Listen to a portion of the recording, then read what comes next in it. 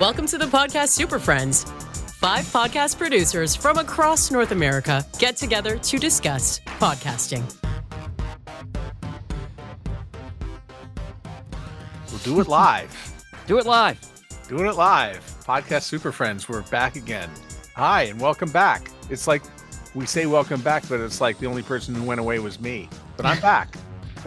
Welcome back to the North American continent, Matt. Well, I'm glad you didn't forget how to speak English. Yeah, I also didn't practice a lot of Spanish other than ordering my food. But I really Margarita? Taco, por favor. So today for the podcast Super Friends, I thought we would get into 20 questions, and I looked over the podcast news from the last month and go through emails and discussions, and it's basically just a lot of questions that people ask every day about starting a podcast. So what we're going to do today, it's not quite the Spanish Inquisition, but we're going to go around the table here with a number of questions. They're going to be short snappers. We'll see how quickly we can get through 20 of them. And we'll see which question we spend the most time on and go from there. So, but before we start with the questions, we'll go around the table and everybody will introduce themselves, starting with Catherine. Hey, everybody. My name is Catherine O'Brien. I produce podcasts in Baton Rouge, Louisiana. My company is called Branch Out Programs, and I'm so happy to be here and happy to see you, Matt. I'm ready for these 20 questions. Hi, I'm Johnny Podcast, coming from Fort Worth, Texas. I'm also a podcast producer and an avid trying to grow my Twitter account, so follow me there. Boston, hello. Hello, Boston. This is David Yaz in Boston. We produce podcasts here at the Boston Podcast Network, pod617.com. In pod, we trust. Detroit, hello. Hello, Detroit. John Gay, Jag in Detroit podcast, originally from Boston, but that's not relevant to this conversation. I create podcasts for businesses and nonprofits. I also co-host podcasts for those who may not necessarily have the gift of gab online at jagindetroit.com. So 20 questions. Here we go. And we're going to start with Jag, your favorite microphone that you recommend to a client that has never recorded a podcast before. We'll probably have a lot of agreement in this group, but it is the Samson Q2U, Samson. The model is Q2U. Johnny is holding one up right now for those of you watching on video. Thank you, Vanna. It is versatile because it can be plugged into an XLR cable for a recorder or straight USB in your computer if you prefer. And it is a dynamic microphone, unlike the Blue Yeti, which is a condenser microphone. The dynamic microphone will pick up more of your voice and less of all the background sounds around you. The condenser microphone will pick up every barking dog and screaming neighbor in your neighborhood. So Samson Q2U for the win. David. Well, I hate to be repetitive, but I learned my microphones from Jag. It is also the Samson Q2U. My backup is usually anything by Audio-Technica in the same price range. But the information that I will add is you can get the Q2U for, I'm looking at it right now, $50 on Amazon. And what a tremendous bargain, because it's all you need. And I think you probably spend more on a Yeti or a Blue or one of those other lame mics. So I just have to agree with Jack. Johnny, you've already held up that microphone. Is that the one you recommend? I'd like to consider myself the black sheep of the group, so I'm going to offer something different. So the microphone that I'm currently using is the Shure MV7. That is what I would recommend. If you are looking to have kind of the look and style of a Joe Rogan type podcast, this microphone is the little brother of the SM7B. You can plug it directly into your computer via USB cable. Or if you do want to go the handheld route, you can also try something like the ATR 2100X from Audio-Technica. Catherine. Well, Johnny just stole it right at the last second. The Audio-Technica 2100X is a great, right in the middle of there. I would say we've covered some good, better, best. We got some good, better, and best choices for people, especially if they're getting started. Of course, you can spend as much money as you want on a microphone, but we've given you a couple of options, 2 options that are great under $100 and one that is probably, $250 for the Shure? Yeah. So it depends on your price range. You can go 100 or up to 400 or 500. Yeah, Jag, but I like it. Good. Jag, what mic are you using right now? This is actually the Shure MV7, which I upgraded in my office. I have an SM7B downstairs. Those in my studio, those are about 400. The MV7 that I'm on right now is about 200. Same as Johnny right now. Doesn't stick to his own advice. Offers No, one the question microphone, buys was a different one. the for question himself. was for a new podcaster just All right, starting fair. out. I For a upgraded. client, yeah. Yes. I'm not Matt? going to make an offering of any sort. I'm just going to say and pat myself on the back for rescuing 2 clients from the Blue Yeti this week. 2 of them showed up and they had Blue Yetis, and I said they'd actually recorded some episodes. And I said, these mics aren't even A on, and B, you're not even talking to the right end of them. That's the best setting for Blue Yeti is off. I feel like owning a Blue Yeti is like the prerequisite to wanting to start a podcast. I feel like you have to buy the Blue Yeti first, and then you go, oh, I should start a podcast. It's a rite of passage, right? Yeah. Well, and Jag knows this. I've actually started, when I give materials to potential clients or just resources to people who are interested in podcasting, I actually now have a link to a very helpful video that will show people exactly how to use the Blue Yeti to get the best sound out of it, because it's not intuitive. And especially if it's your first mic, you might be a little bit in the dark. So I've just started sending that out for the people who have the Blue Yeti, who want to do podcasting until they get the mics that we're recommending. That link is now on my podcast equipment recommendation page. So thank you, Yay. Catherine. And even the term side address microphone still sails over my head. Right. No, and it's worth mentioning that for our listeners, which is an end address microphone, you speak into the end of it. A side address microphone, you want to speak into the side of it. So the mistake a lot of people make with the Blue Yeti, it is a side address microphone. If you are talking into the top of a Blue Yeti, you are not getting optimal sound from it as you would from talking into the side. The correct side, by the way. Question for Catherine, the best recording platform, because there are some choices out there. These are the recording platforms that will allow you to record your show. There's a bunch of them out there. What do you recommend?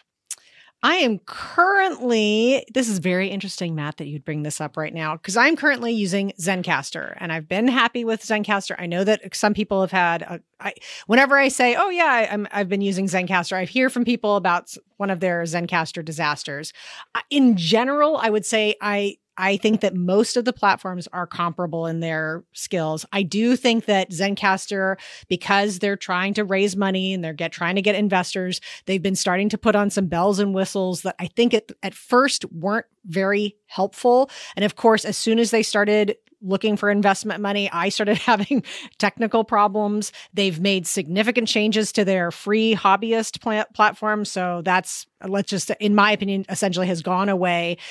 So they're making a lot of changes, but I'm still using Zencastr for the time. I've had success with Squadcast, and I've also, frankly, after manipulating the advanced settings, you can do okay with Zoom, but I'm sticking with Zencastr for right now.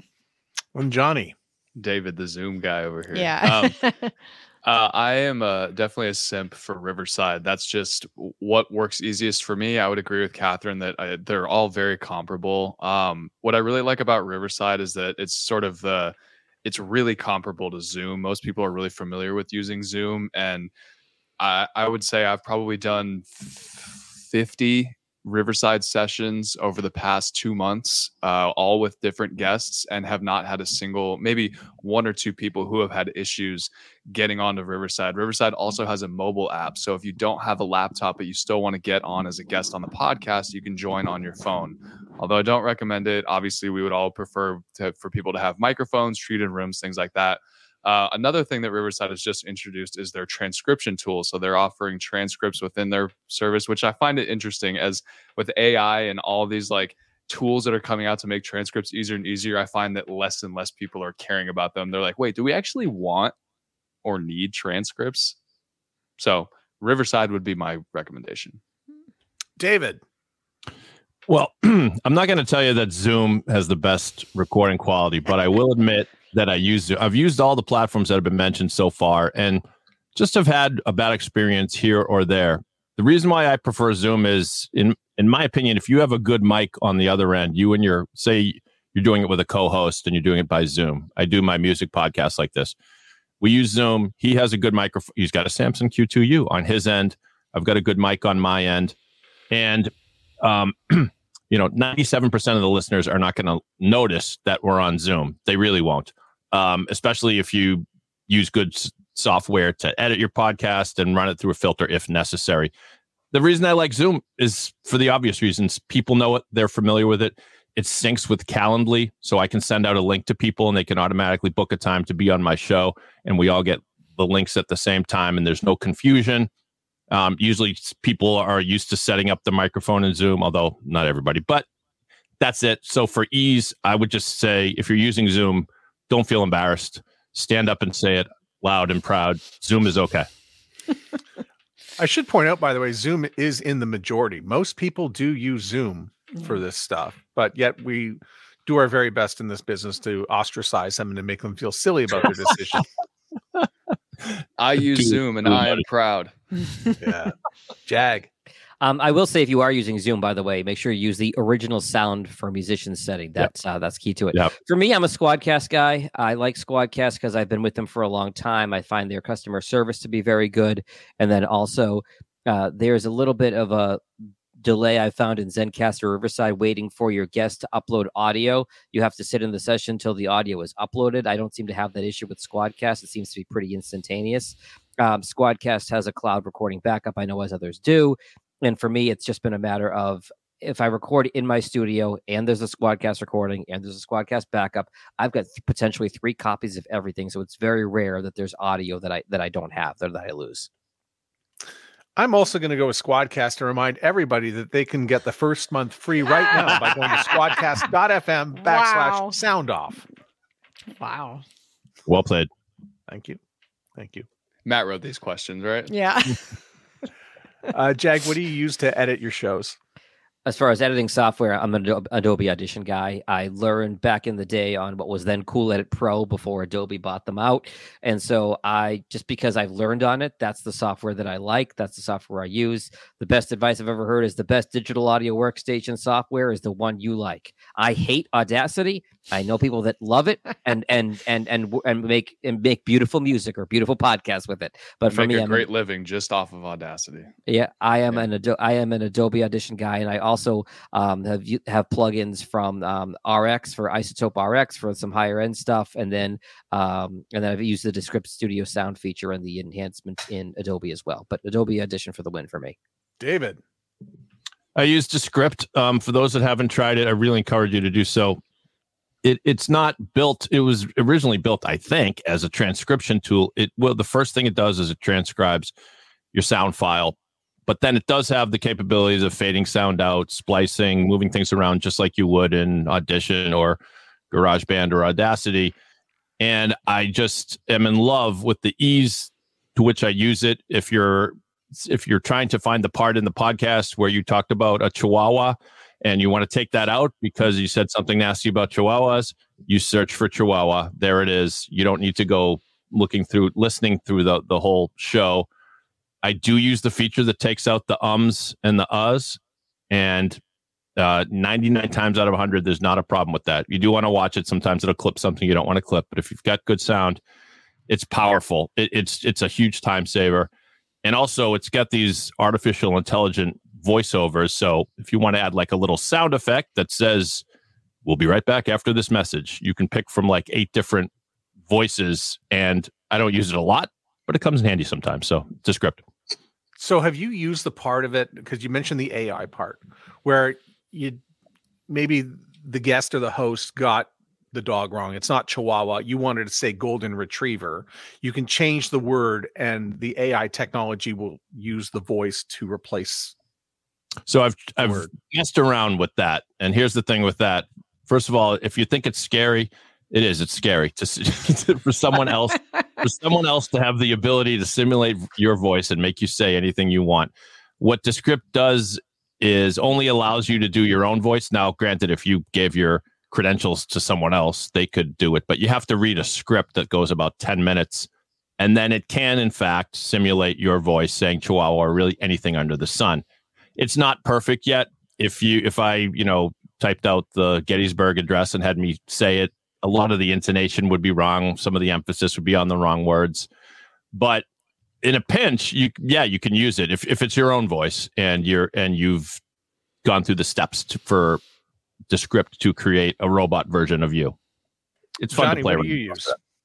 I have my master's degree in Logic Pro X after getting my bachelor's from GarageBand. So started on GarageBand just because that's the free version. But if you're an Apple Mac user, it's the Apple version of Adobe Audition. So Again, it's like Jag said, it's whatever's easiest for you to use. It costs $200. It's a one-time payment, which I find to be an advantage over the Adobe Suite. The Adobe Suite is a monthly subscription versus Logic. You pay it once and you have it forever. I'm also a huge plugin nerd. I love to use Crumple Pop plugins, Isotope as well. Waves has a ton of really great plugins. And then in terms of learning that stuff, I don't really think any of us went to school to learn this stuff. A lot of it is just self-taught. You find out what works. You find out how to make great sound, how to use compression. It's all by trial and error, or you hire somebody like us. However, I'm also in the camp with David as well. I'm not big on cutting out ums and uhs manually, so I will sometimes drop an audio file into Descript and only use it for removing ums and uhs, and then I'll export it back into Logic and do what I do with the rest of the episode. David, I didn't realize how powerful Descript actually was. I feel like you should do like a masterclass video course on everything that you can actually do with Descript. It's crazy. It's like I said, just a huge time saver. Johnny, can you mentioned some of those plugins, but I don't know what they do. Give us an example. Right. So, like for example, Crumple Pop has a plugin called Echo Remover. So that pulls the echo out. It's essentially a de-reverb tool. And then for Isotope, I really love the de-plosive tool, the de-essing tool.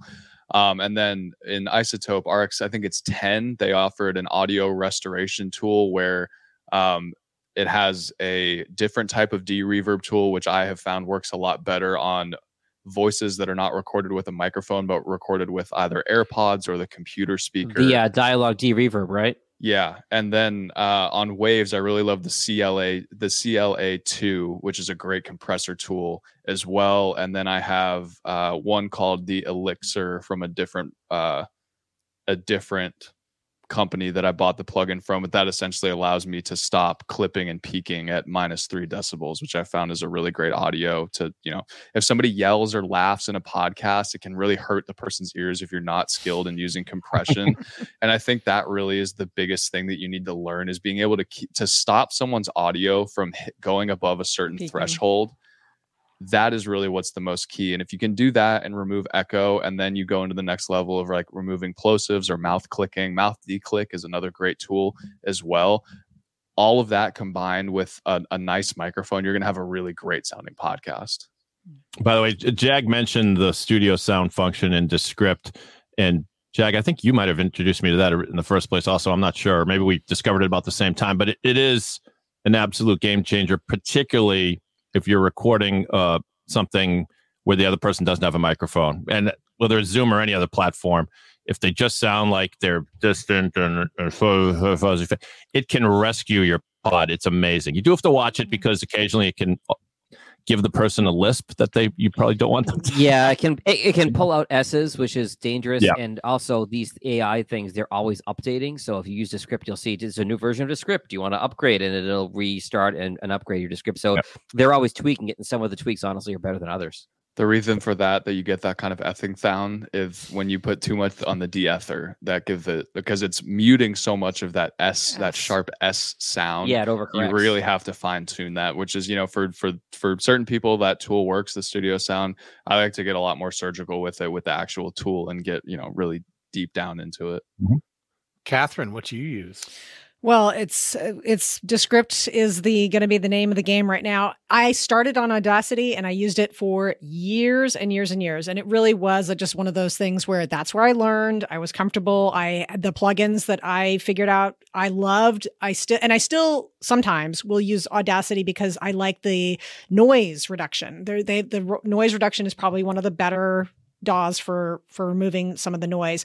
There's a great plugin for compressing dynamics that I also really like, that is kind of like my secret sauce rescue if I ever need to do any sort of rescuing. But the ease of Descript has been very enticing. And so that's one of my projects this month, is I'm actually going through some of the tutorials of Descript to learn all of the powerful functions, because like many of us, because I was autodidact, I learned podcast production on my own and learned with Audacity.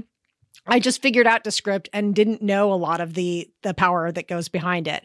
Studio sound, as we've already mentioned, has been a huge benefit to me. And just the time saving of not having to manually remove the crutch words.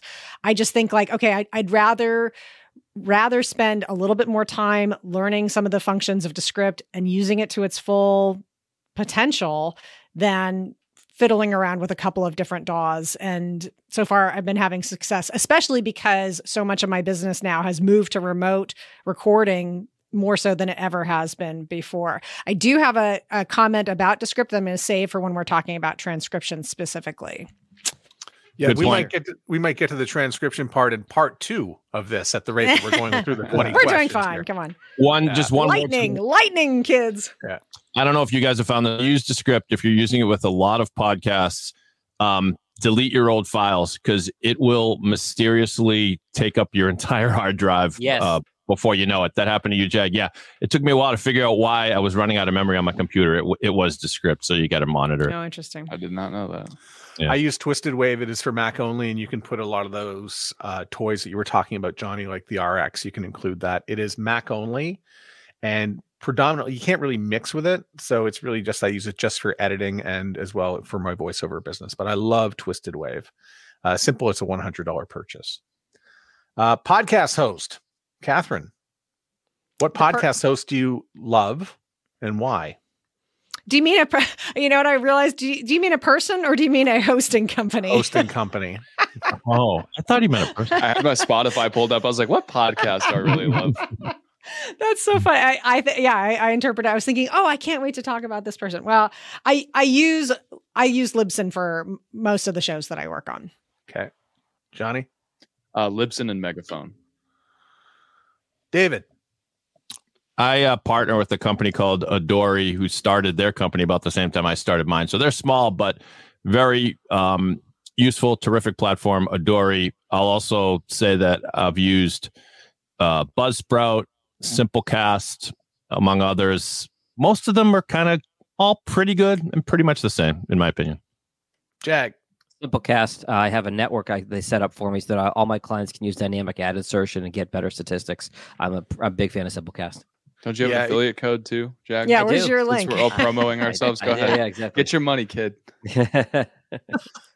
Yeah, I think a lot of these podcast hosts, a lot of them do a lot of the same things now, including dynamic ad insertion. And so I'm Megaphone and Art19, but in the past I have used Libsyn. I've also used Podbean at one point. I guess the one thing I would do not use SoundCloud is still my mantra. Yes. Do not use SoundCloud. Okay. They never really caught up, did they? So interesting question here. The most underrated marketing hack for promoting a podcast that you have. What is the most underrated marketing hack for promoting a podcast? Jag? Something that I think a lot of people don't know is you can share a Spotify link to Instagram. If you hit the share button on Spotify, you can post the direct link to your Instagram. And one of the problems with posting to social media is how do you move somebody over from the social media app they're on to the podcast app you want them to listen on? One click, share Spotify to Instagram. David? Mine would be shout outs and then tagging people in social media. So to give an example, if you're doing a podcast about cars, and I know nothing about cars, but it's just an example, on your Facebook page, put a question that says, hey, who remembers what their first car was? And you'll probably get a dozen people saying what their first car is. Now you do your podcast episode about everyone's first car, and the people that chimed in, they may not even listen to your podcast, but they responded to you on social media. So you say, hey, I just want to shout out, Catherine drove a Buick and Johnny drove a Eldorado. And sorry, I'm making that up. And then when you post the podcast, say, check out this podcast we did about first cars. And then you tag all the people that commented. And now you've got, a bunch of people that are potentially ambassadors to your podcast. Not only are they going to listen, but maybe they'll share it. Catherine, what's yours? Direct mailing, burning your podcast onto CDs and sending them out in a special mailer to everybody. Wow. No. For just real? kidding. No. You had me. Yeah, you had me. CDs. What is that? I'm gonna say doing cold emails to people, places, things that you talk about on the show. That's something with some of my clients that we've been starting to do, is just doing a reach out. If we talk to people, talk about people on the podcast, is sending them a little promotional emails, telling them where the segment starts, talking about them. And I don't know what the response, it is something I'm doing. I can't attest to the success or failure yet, but I think it's something that is worthwhile doing. It's just that little extra step for when you're talking about somebody on the podcast. Johnny. Go on other podcasts, go be a guest on other shows. And if you're thinking to yourself, oh, I'd love to go do that, but who's similar to my audience? What is a tool that I could use to find shows that are in the same lane as mine? Well, there's a great tool called Rephonic. That's REPHONIC.com. They have a graph where you just type in your podcast name and it will show you, based on listener data pulled from Apple Podcasts, what other shows that your listeners listen to. You can find like 100 shows, and it's like a little spider web graph. Your show's in the middle, and all the shows that are really similar to yours are connected. Cold email them. I'd love to be a guest on your podcast. I think we have a similar audience. You can offer a cross promotion kind of deal to get on their show. They come on your show, and you open yourself up to an entirely new audience, and you've already whittled down the demographic to people who listen to podcasts. Do you actually, Johnny? Do you actually mention in that email that you use this Rephonic tool? And I guess you don't need to. You don't want to sound like you're pitch person for Rephonic, I guess. Yeah. No, you want to pretend that you're listening to their show. Yeah. Your best friends ever. I think of all awesome. time, right? Yeah. Mine's a Facebook birthday. So when somebody that you've had on your show has a birthday, go on their Facebook page, wish them happy birthday, and thanks a lot for coming on my podcast, and leave a link, because who's going to listen to the show but all their friends? Wow. That's a great one. That's good. Yeah. Yeah, because they're going to have 500 people visiting their Facebook page. Most of them only that day for the rest of the year, but that's the day they're going to visit them. Love it. David, what's the best day to release an episode? I have nothing more than conventional wisdom here that says Tuesday, Wednesday, Thursday. But I'd say think out of the box and think about your audience. There's a music podcast I do, and we discovered that we actually did very well releasing on Friday or Saturday. And our thinking was that our podcast is much more of a dessert than a meat and potatoes meal, and that people probably just save it for Friday, or, when they're walking the dog on a Saturday. When dogs are pooping, that's when we want people listening to our show. So. Amen. Well, Jag, you walked the dog this morning. I did. What's the best day? I'd say Tuesday, because to David's point, Monday and Friday are too close to the weekend and people are out of routine. So I'd say Tuesday. But to David's point, do a little trial and error sometimes. You can sometimes get a better feel for where your audience is. But once you figure that out, be consistent. So I say Tuesday. Catherine? Okay, this is blowing my mind, because almost every weekly podcast I listen to comes out on Mondays or Thursdays. But then whenever we have these kind of conversations, I hear Tuesdays and Wednesdays. Seems so crazy. I am not going to be. I'm going to be day agnostic. I'm just going to say early morning. You have to do it overnight at midnight plus a minute or whatever, because we all know that morning is the most popular time people are listening to their podcasts. Johnny? Let me counter that really quick, Catherine, because of this conversation, that specific topic just came up of releasing it at midnight. And that's when I release most of the shows that I work on. However, the counter argument to that is if someone decides to release their episode at 4 a.m. or 5 a.m. or 6 a.m., everyone's still waking up at 6:30 in the morning. Right. Their show is now at the top of their feed versus I now have to scroll down to yours that was released at midnight if I'm subscribed to a bunch of different podcasts. So something to think about. As for days of release, I would say release it on the day that you can stick to consistently. I'm a fan of 6 a.m. as well. I'll co-sign on that. I'm a fan of 1 a.m.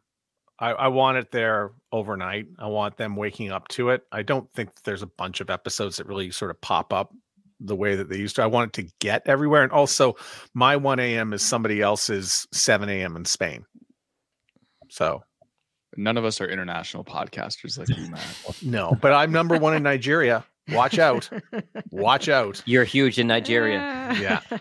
And by the way, most of my clients request Tuesday. Just because I think it's the easier marketing day, and you can still get an ask out of people, hey, listen to this podcast, as opposed to if you do it on Thursday, there's less time in the week for people to make a plan to listen to the show.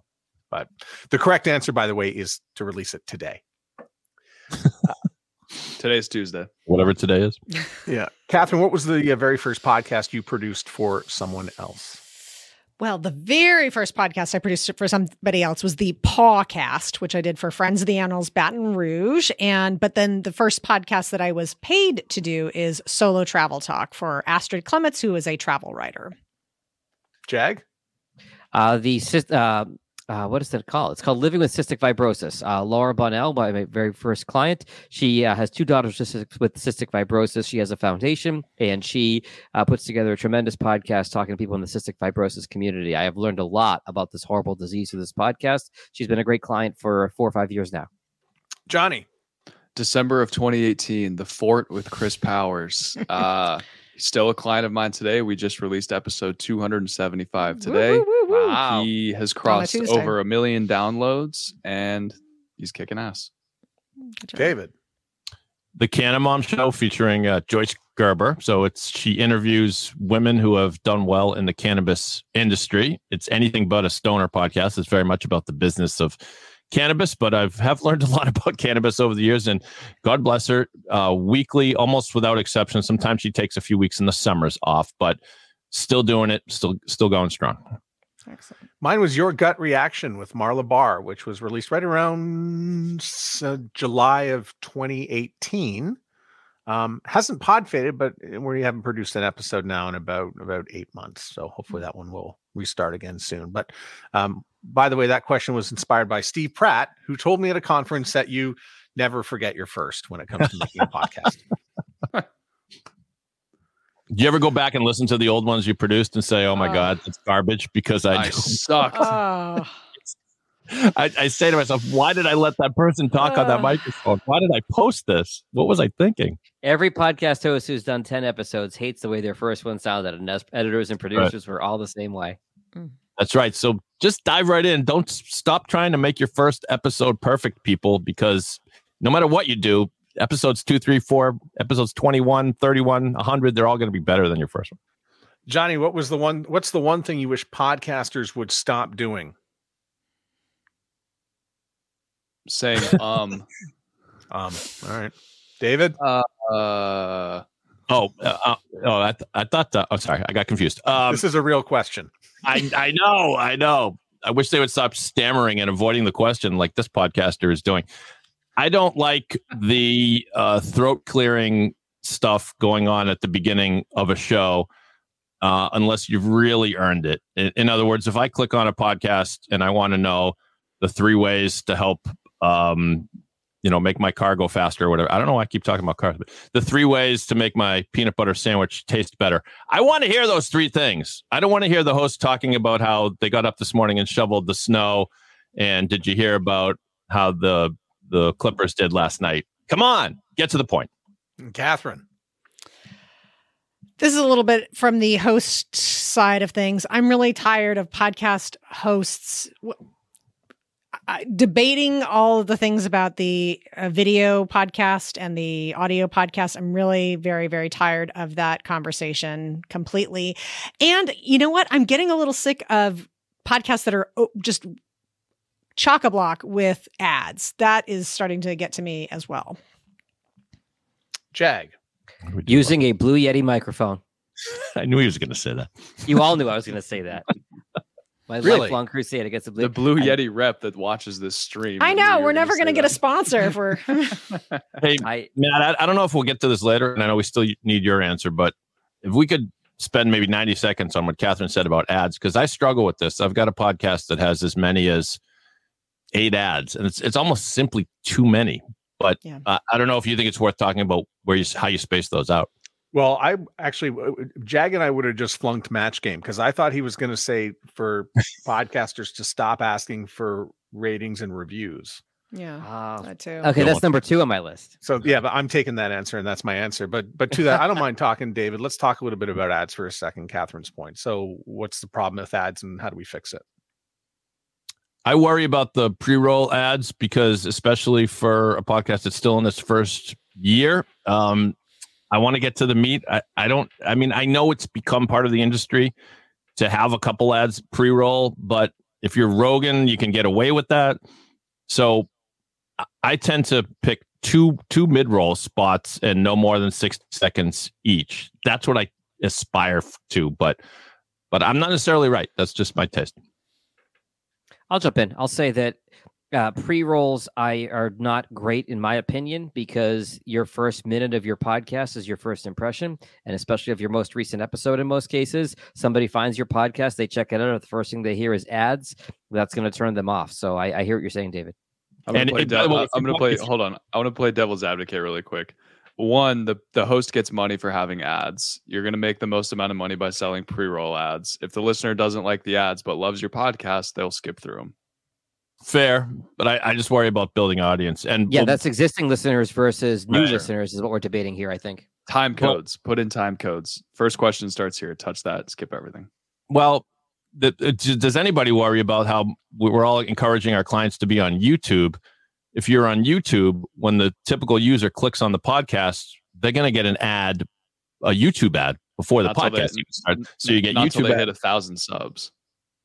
No, pretty much any YouTube video has unless you're a premium user, we're all watching a 15-second ad, right? Okay. I don't know. I use YouTube Premium. Well, let me pop in here. So there's like a little bit of a combination of what you guys are talking about. So I listen to some podcasts where the host of the show will do some host read ads that are built into the show.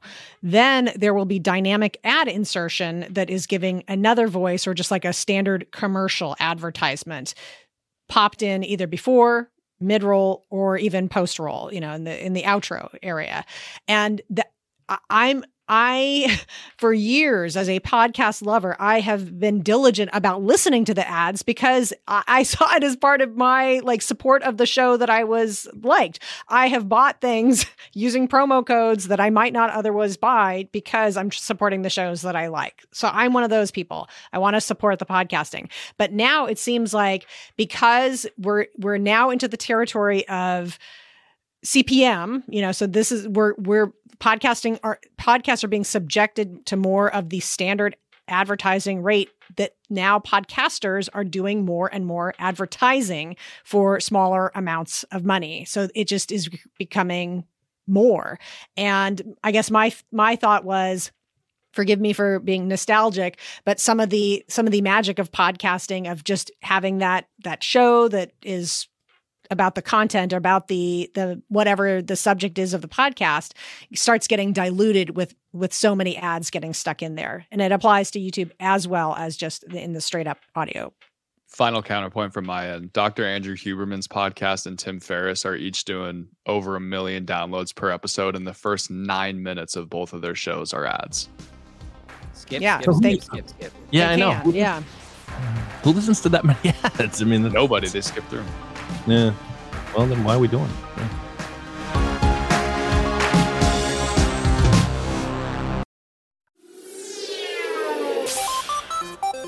Hi, I'm Steve Yerko. And I'm Tara Sands. Now available from Maji Media is our new podcast, 4 Kids Flashback. 4 Kids is the company who brought you the English dub of Pokemon in the late 90s and so many other shows like Yu-Gi-Oh!, Shaman King, Teenage Mutant Ninja Turtles, Kirby, the infamous One Piece dub, and so many more. We'll be talking to the people who worked at 4 Kids. Actors, directors, writers, editors, producers, engineers, you get the point. And hopefully get the answers to questions both you and I have about the company. I actually worked there as a voice actor on some of the shows. And I was a kid watching the shows and remember way more than Tara does. And thank God for that. Steve is actually a professional storyboard artist, which gives some really unique insights into anime and animation. Subscribe today wherever you get your podcasts. That's the number 4 Kids Flashback.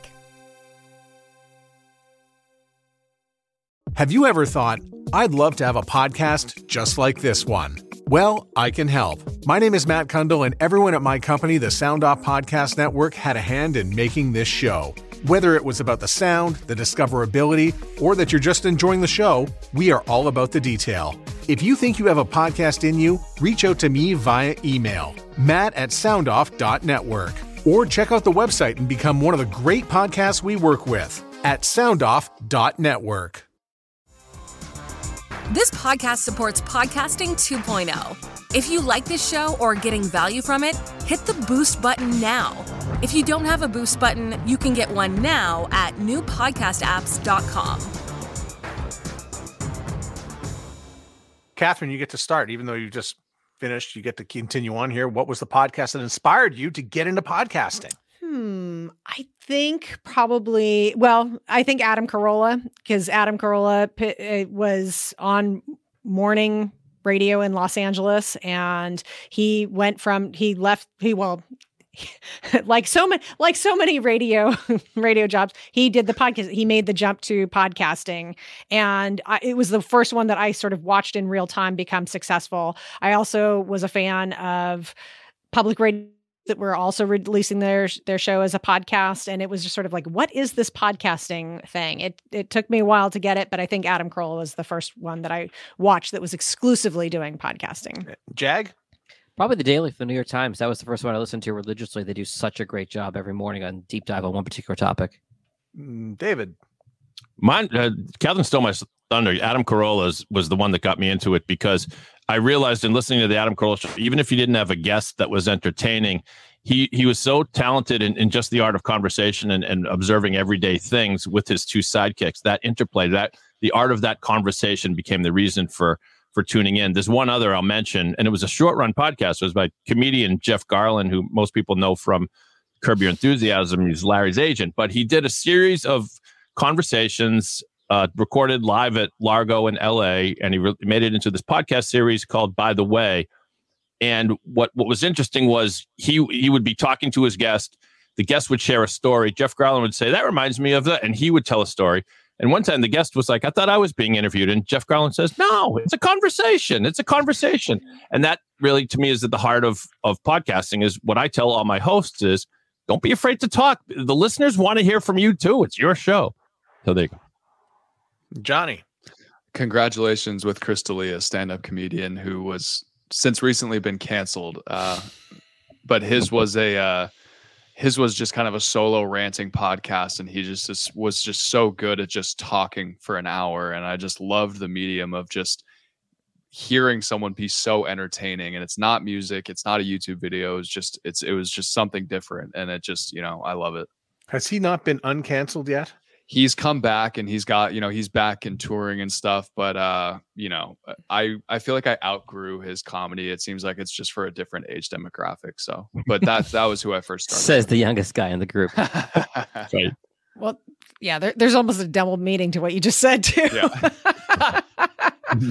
Mine was never mind. A podcast called YOY, which is actually a dating podcast that was done by Panoply. But I just love the fact that they were recording people who were on dates, and then it sounded a little bit public radio, but it didn't. It sounded very warm, and I thought, oh, that's a completely different sound than radio. And at that moment, I said, I want to create audio that sounds like that. Yeah. And that's kind of how I got here. What if you had to pinpoint one difference between, and Jag, you're good to answer this as well, between radio and podcasting, Matt? I have my answer, but I want to hear from you, former radio guys. Podcasting, you're speaking to somebody. Radio, you're speaking at somebody. I would say for me, radio is very cutthroat, and it's us versus them. If you're not, it's a limited pie, and for podcasting, it's more rising tide lifts all boats. Wow. Yeah, you're both wrong, even though you're former radio guys. No, I don't know. I always thought it was that podcasts can breathe. You can let it breathe. It's what I tell a guest when I sit down. We're going to go for 30 minutes, but if we're having fun, we'll go longer. You can't do that on radio, right? It's like look at the clock, look at the meter, and all that. Yeah. Yeah. And that's a double meaning too. You can let that episode now breathe forever versus for radio, I need to be listening to you in my car at 8:30 a.m. on Tuesday and Thursday. You want those Taylor Swift tickets? Yeah. Yes, that's so true, Johnny. But what app are you going to be listening to? Favorite app to listen to podcasts, and explain your answer. I use Spotify because it allows me to have my music and my podcasts right there. There's also, they're rolling it out for more and more people, but for some shows, there is a video component for podcasts. Not totally sure how that all works. Spotify also allows you to ask questions to the listener. If you scroll to the bottom of the show notes, you can have a Q&A. What did you think about this episode? Would you recommend this episode to a friend? You can totally customize all that as well. And then there's one more thing that I'm trying to figure out. I've seen it with, again, Dr. Huberman's podcast, is chapter markers, not just the time codes. The time codes are listed out, but if you scroll even further, there are actual chapter blocks listed out there. So I'm trying to figure out how to get those for my clients. Catherine. Podcast Republic, because I have an Android phone. That's first. Now coming in strong, I'm listening to more and more podcasts on YouTube because I'm on YouTube for other reasons. And Spotify, I do like the user experience. So those are my top three. Jag. I started on Apple Podcasts. I went over to Spotify after I got frustrated with the UX or UI on Apple. I'm told Apple has improved it, but I'm good on Spotify. Even though I don't pay for Spotify, I feel no need to go back. David. After this podcast, maybe I'll switch. I don't know. I listen on Apple Podcasts. I tried to go to Spotify. It just was like I was used to wearing this old shoe, so I went back to the old shoe. It takes a couple tries. It's true, yeah. It's you got to hit that Coke machine a few times before you tip it over. So I'm eager to hear more about what you can do on Spotify. It's a wonderful product. So Apple Podcasts, but only out of familiarity. There are a lot of problems with it. In the car, it's Apple. On the airplane, it's Apple. In the home, though, it is Spotify, so I can sync it up with my smart speaker device. That's my story. I'm sticking to it. You're like the one of 10 global people that uses a smart speaker to listen to podcasts, according to Triton Digital. Well, I'm still using Spotify. I'm just listening to it through the smart speaker, so I'm not sure Triton is picking up what I'm throwing down. So again, sometimes the data can be a little bit funky, right? Always. That's true. Jag, what's the hardest part about making a podcast? Planning out the content, making sure that you know how you're going to get from A to B to C. I can't tell you how many times I've had a client say, let's just get on a riff for a while, and the final product shows. Catherine? The time it takes to make a high quality episode. Johnny? Dealing with a guest when you're recording remotely. They don't have a microphone. They have a shite internet connection, and their dog is barking in the background, and their newborn's on their lap. David? Oh, sorry. Is that your newborn? No, that was my newborn puppy. Scheduling guests. There's no way around it. It's a headache to try to stay on your cadence of posting and get guests lined up when you need to. So you got to be vigilant. Jag, I'm going to ask this. What was the question again? It was the hardest part. Oh, the answer is editing. It just takes so long, right? And especially if you're like David, who you get clients who just riff and go forever. Now you got 2 hours to edit, and that's going to be 4.5 hours. Jag, I think I know your answer with this one, but I want everyone to sort of name the podcast you've worked on that exceeded your expectations in terms of performance. And you mentioned the cystic fibrosis podcast. Was it that one or another one? It wasn't. Can I cheat and give you two? Yeah, go. So as I've mentioned in previous episodes, my WJPZ 50 podcast from my college radio station is now over 6,000 downloads for a real niche audience of folks that that would be tied to the radio station. But I'm going to give you another one, and that is the Marrow Masters podcast that I work on with the National Bone Marrow Transplant Link. This is a podcast providing resources to folks who have been through a bone marrow transplant. And we have, I'm looking at it right now on my screen, we have, I think, 78 episodes. And in 78 episodes, we have almost 20,000 downloads. Because this is super serving a community, and they are spreading it within the community, this resource with information for people who have had a bone marrow transplant. So the Marrow Masters podcast for me. Catherine? I have to say, living love it by far. First of all, I've been having this phenomenal relationship working with the host of the show, Jessica, who works at this independent school based in Atlanta, Georgia. And she gets the most incredible feedback week after week after week regarding this show. She's had alumni who have not been in contact with the school say this is the first thing that made them feel connected to the school in a decade. We've heard from parents. We've heard from prospective families. We've heard from people who want to work at the school. I actually asked her, I said, are you making these up, these letters and these cards that you're getting? Because I'm just blown away by how much impact this show is having. And in fact, they were profiled in the Atlanta Journal-Constitution paper based on the show. It's just been just tremendous. And I am so grateful to be a part of that show. Johnny?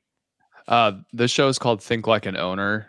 hosted by a fantastic guy named Alex Bridgman, and similar to Jack, very niche audience, people who are looking to buy a small or medium-sized business. Small niche audience, however, very wealthy audience. And he was able to leverage partnerships with advertisers to go full-time on the podcast, fully paid for his entire life at like 23 years old. And it was just incredible what he's been able to do. David.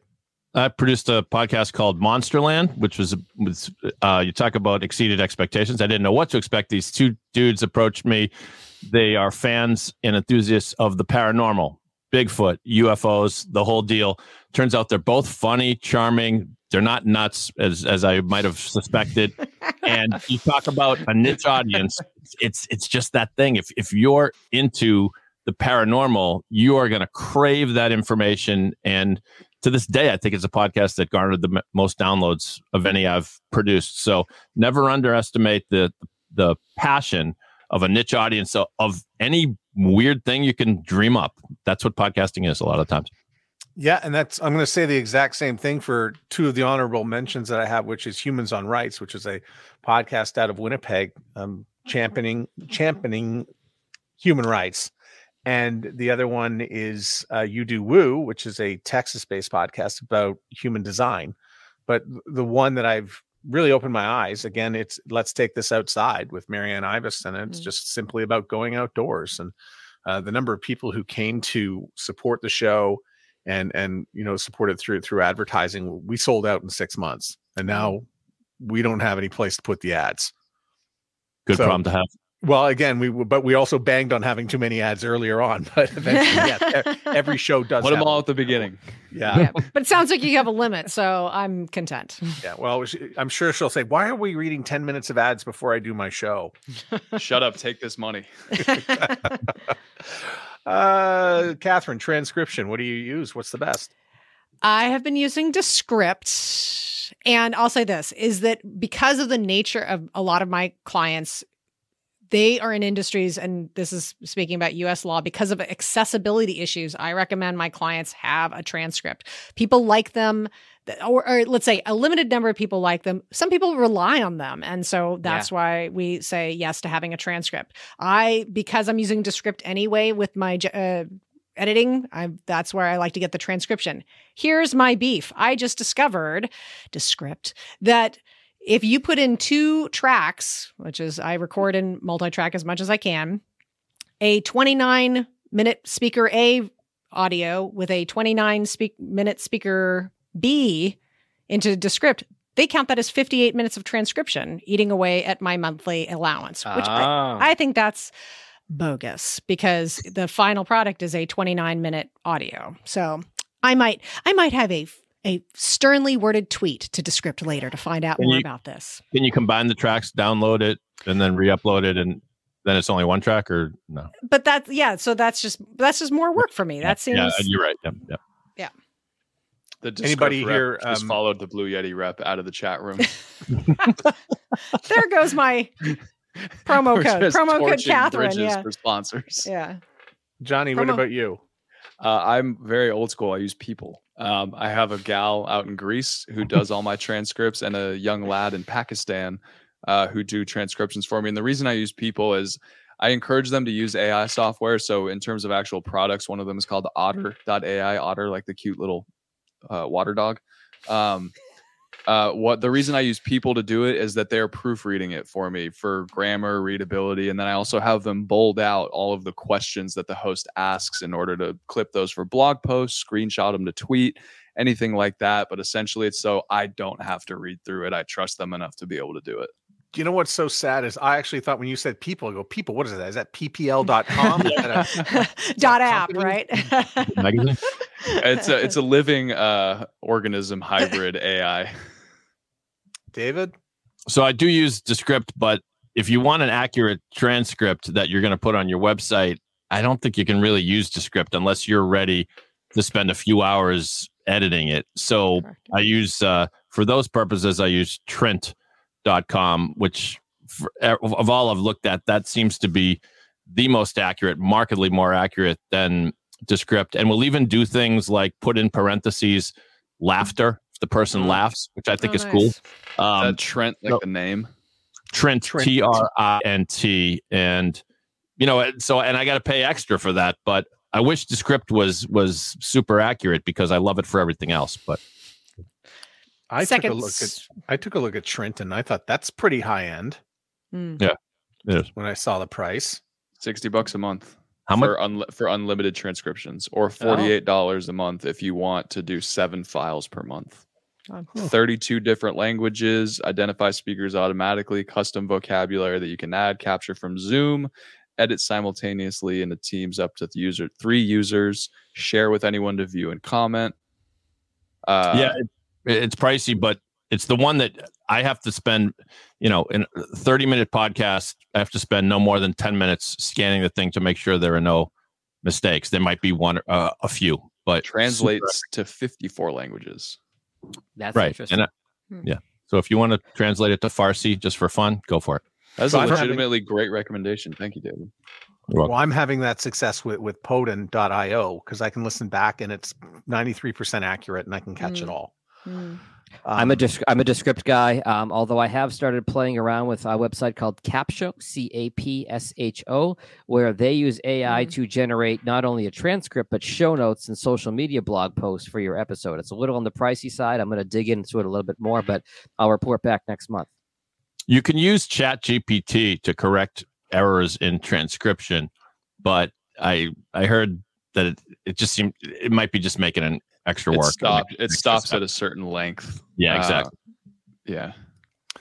Like I put in a whole transcript into ChatGPT and it said this is too long of an entry. Let's go around with newsletters, Jag. Aweber, it's an email service that will actually pull straight from your RSS feed, and you can set up an automation to go out when you hit publish on your podcast. Aweber. Catherine? I don't really. For one client, I do some stuff on MailChimp, which I would prefer not to do. So I have no recommendation. I'm open to recommendations. Johnny.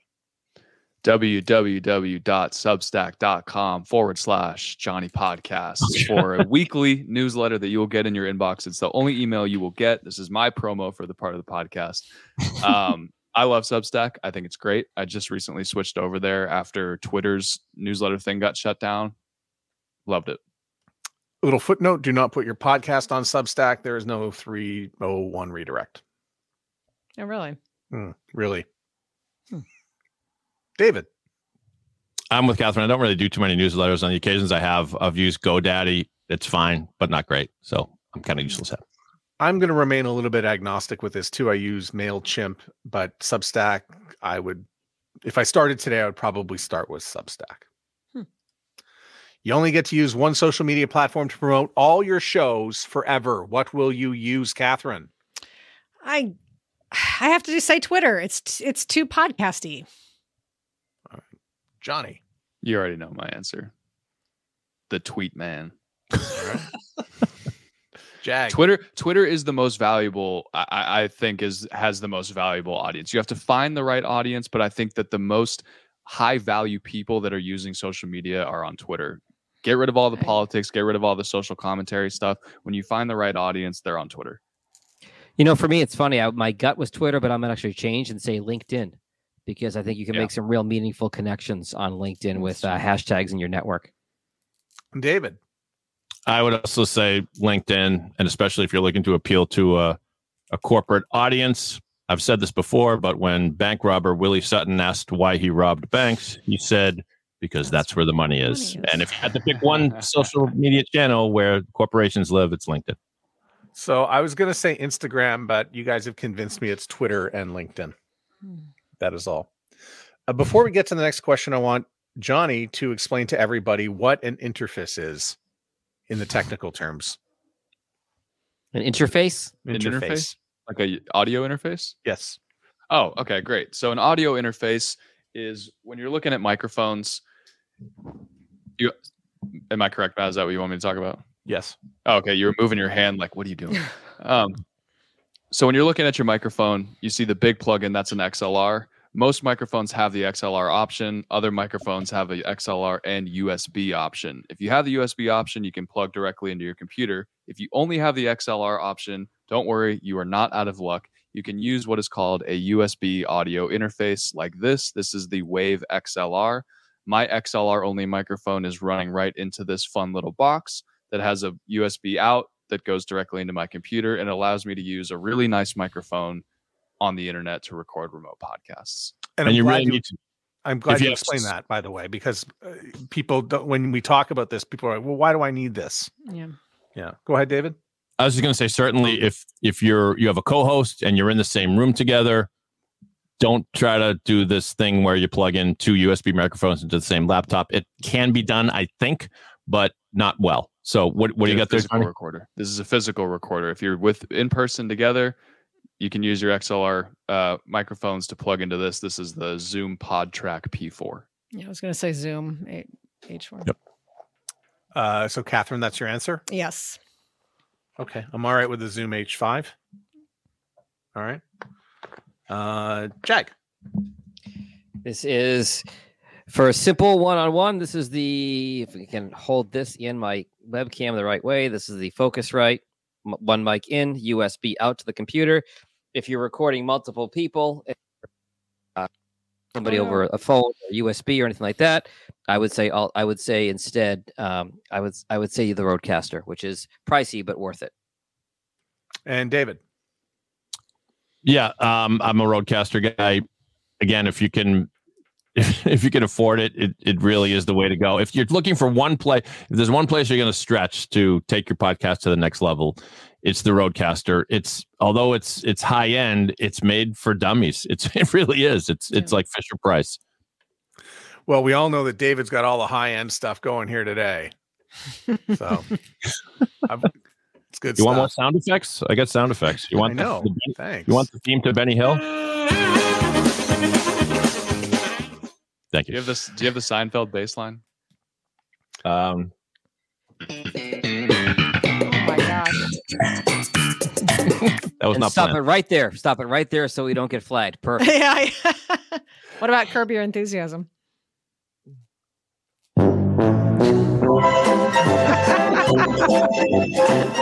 Wow.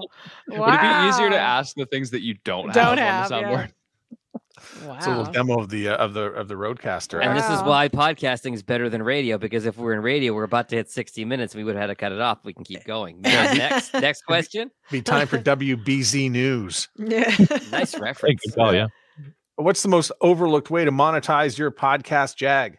Come back to me. I had to think about that for a second. Yeah. Catherine, the most overlooked way to monetize your podcast. I'm going to say get them on your list, because people still buy from the list. And so if there's a way that you can get people to opt into your email list, that is going to be long-term the best way to turn something into money. Johnny. There is a company out there for your podcast that aligns exactly with your niche, that is looking to market to your audience. You don't need to find 10 sponsors. You need to find one company to get your foot in the door that can become the title sponsor of your show. Build a relationship with them over time. Hey, I want you to be the exclusive sponsor of my show. I'll put you on my cover art. I'll call you out at the beginning of every episode. That's all you need. David. Inviting potential clients on your podcast. This is presuming you have a day job. You're inviting someone that can be a client of yours in your avocation. They get dazzled by the job you do, letting them tell their story on your show. And it, in a way, doesn't matter if anyone even listens to that episode. The client loved it, and they give you more business or whatever. There you go. Mine is to actually show up. So it's to show up to a convention or a conference for your podcast. So if it's about radio, show up at a radio convention. If it's about widgets, go to the widgets convention, get in the middle of the whole thing and tell people about their podcast. You'll probably leave with possibly some partnership or ad deals. Jag, is there anything you want to throw in? Yeah, I believe the widget conference is in Anaheim this year. That said, I would say lead generation. I work with a bunch of financial advisors, and you're putting information out there that's useful for somebody planning their retirement. For a financial advisor, if they get one high net worth client, they listen to the podcast and wants to work with them, podcast is paid for itself for a year at that point. Yep. Headphones. What are your favorite headphones, David? Audio Technica. I don't know. Jag told me it's Audio Technica something. I defer to Jag. Yeah, Audio Technica is kind of the way to go. Look, we've got 3 votes for it already. I'm wearing Parrot. I like them. I will say as an addendum though, in a pinch, your microphone is way more important than your headphones. Those cheap little white headphones that come with an iPhone, as long as they have that standard 1/8-inch jack and not the square rectangular one, you can plug those in and get it done quick and dirty if need be. Johnny, what are you using and what do you recommend? These are so for production, like post-production stuff, I'm using the Audio Technica M50X. Those are the highest end of the Audio Technica headphones.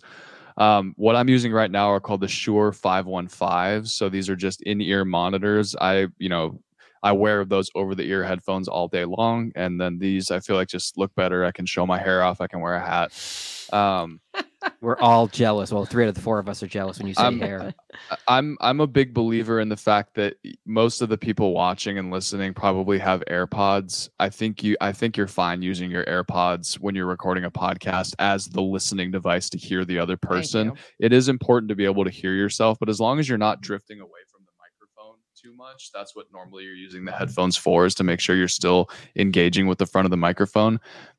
I agree with Jag. I think spend the money on the microphone and the recorder. Headphones are tertiary. I got a pair of Bear. I went to college too. Didn't even get that. These are Bear Dynamics. They're a little bit more gentle on the ears with the low end. I rather enjoy them. They retail in Canada for $279, $239 in the United States. Wow. And I got them over the more popular Sony ones, which began to hurt my ears at one point. But I'm glad that you brought up, Johnny, the over-the-ear stuff, because I think a lot of people don't want to appear on YouTube with big, bulky headphones, even though we are all on YouTube right now with big, bulky headphones. The cans, as they call them in the business. Cans. We've reached the end. This is question number 20, and you're only going to be asked to part with one podcast prediction. Who would like to serve up a podcast prediction? AI will not kill the podcast editor. At the end of the day, the tools can be as simple as possible. If you find the right client and that they're going to hire you, they do not want to edit their own podcast. Simple as that. It could be the same as just uploading it. The AI says, I promise you this will be perfectly edited and sound engineered to the best of your capabilities. They're going to want a human looking at it at the end. So I like that. Hear.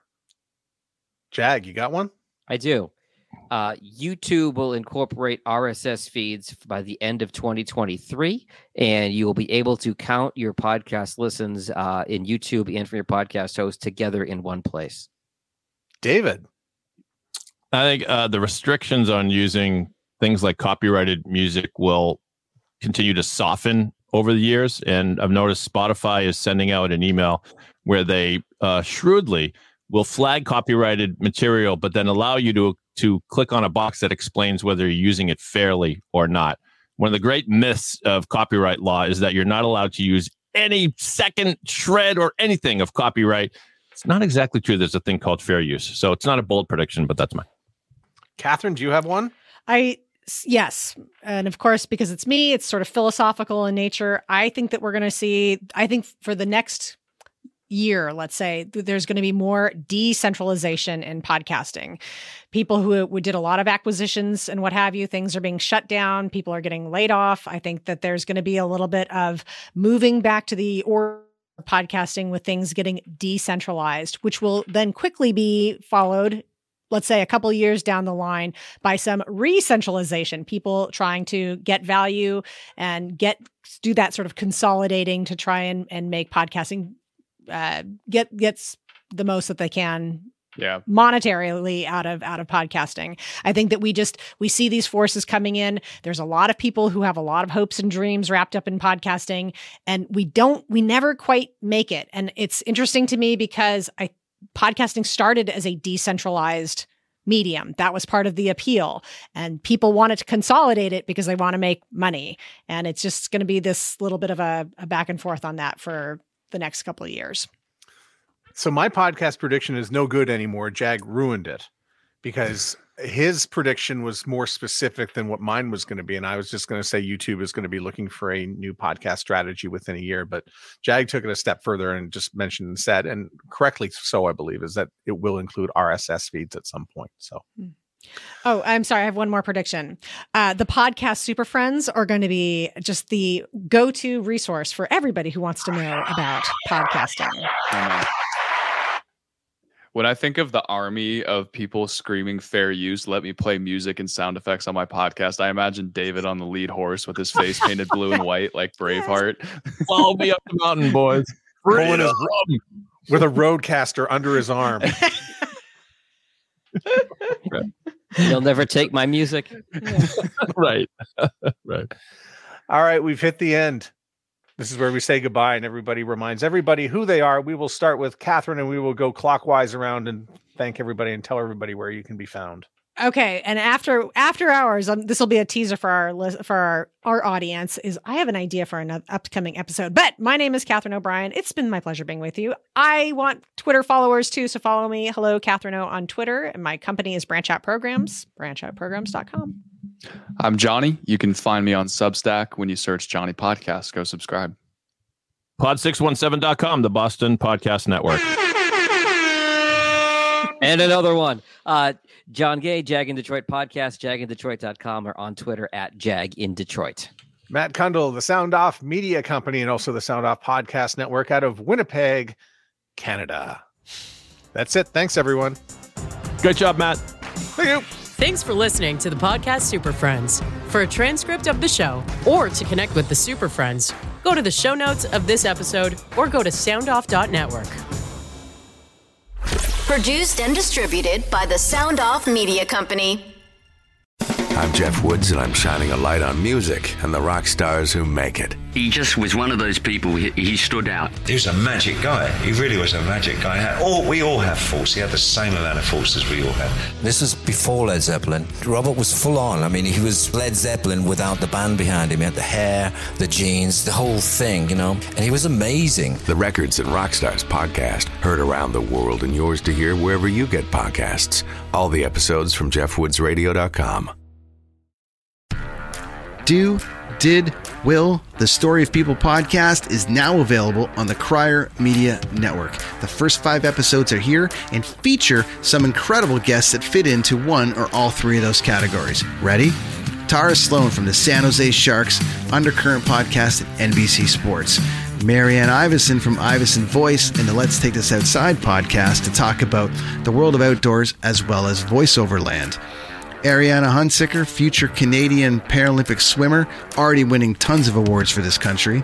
Scott McGregor from the Hot Wallet podcast to dumb down the world of crypto, Bitcoin, and NFTs so you don't have to. And Jackie Holowati from Climate Pledge Arena in Seattle, Washington, the first net zero carbon certified arena on the planet. Wherever you get your pods, wherever you watch your pods, and on the Crier Media Network.